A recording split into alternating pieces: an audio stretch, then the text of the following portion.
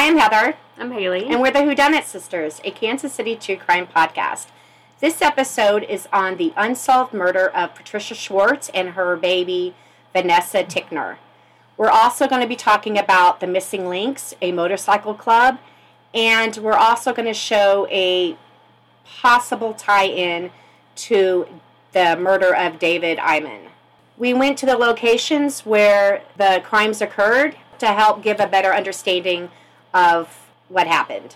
Thanks for watching.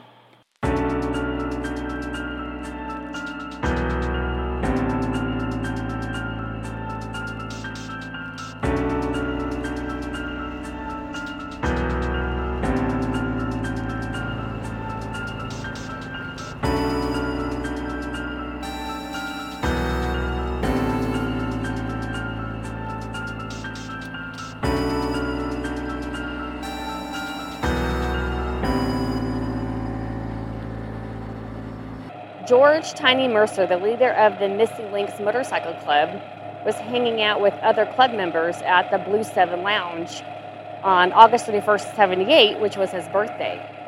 He saw a waitress there named Karen Keaton and told the other members that he needed to have her. So they coerced her into joining them at the house behind us, which was where George lived. They took turns raping, sodomizing her, and then choked her to death, and ultimately dumped her near state line in Kansas.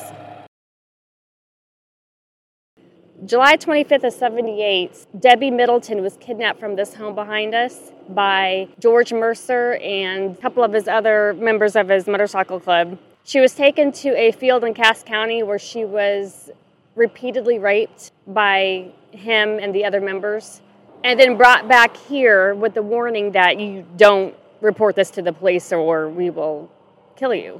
Her mother did end up reporting it to police, and he was arrested on August 5th of 78. He was able to post a $20,000 bond, and as he was leaving court, he was heard saying, and I quote, "The house will go up in 2 weeks if charges aren't dropped." Little did George Mercer know, Debbie Middleton, days prior, moved out of this home, and another family moved in.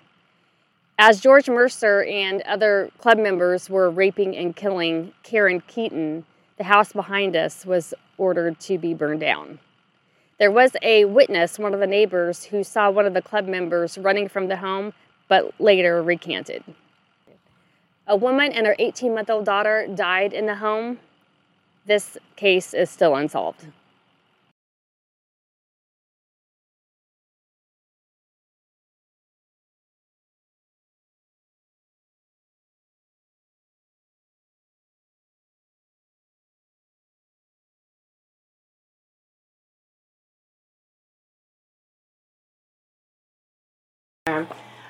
Let's first talk about David.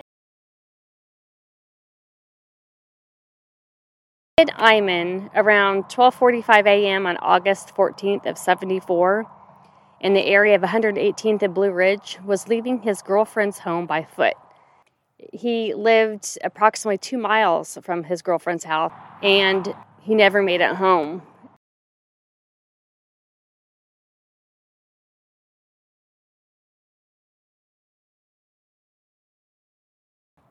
David Eyman was found in this area at 3 a.m., a quarter of a mile from 155th and Peterson, by a Raymore officer, Harry Funston. He was doused in gasoline. His arms and legs were bound in the front.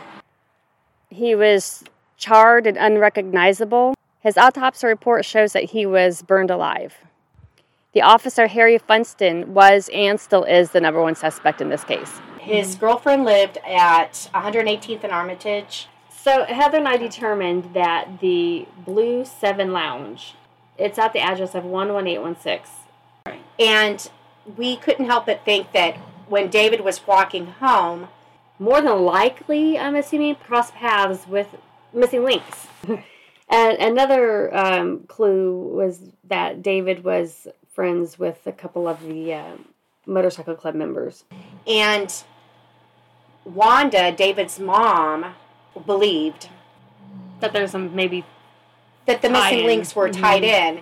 And in her investigation, because she did a lot of investigation on David's death, she found the names Snake and Fat Charlie, who are two prominent members of the Missing Links, but we don't know their real names. Right. But what's telling is that a couple years after David's death, she quit doing any investigation on it. Right. And so I can't help but wonder if she was scared. If she had found something along with the Missing Links and maybe they were intimidating her.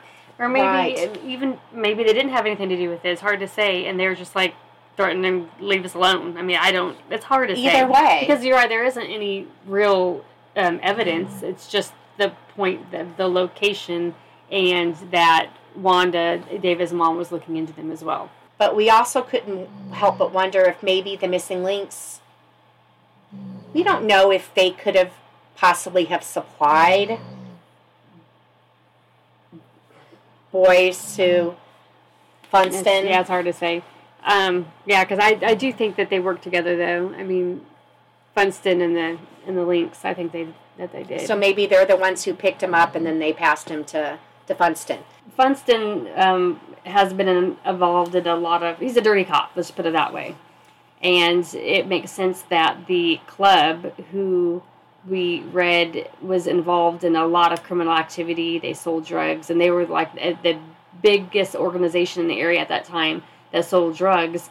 Why wouldn't they have a cop in their pocket? So, who happens to be in Raymore, and David happens to have found in the Raymore area.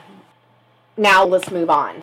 As we mentioned earlier, George Mercer raped Debbie Middleton, whose mother then pressed charges.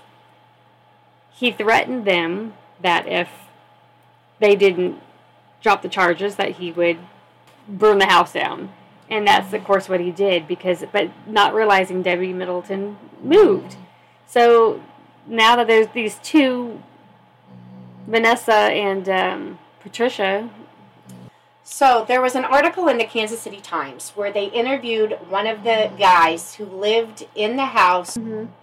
Now, according to him, he said the fire started so fast, the house went up in like 20 seconds, according to him.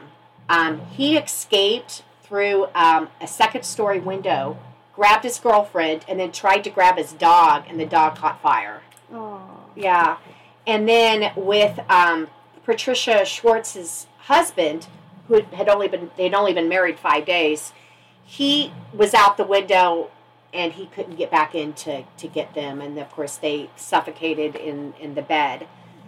But when he talked to police, denied that the fire was started by the Missing Links.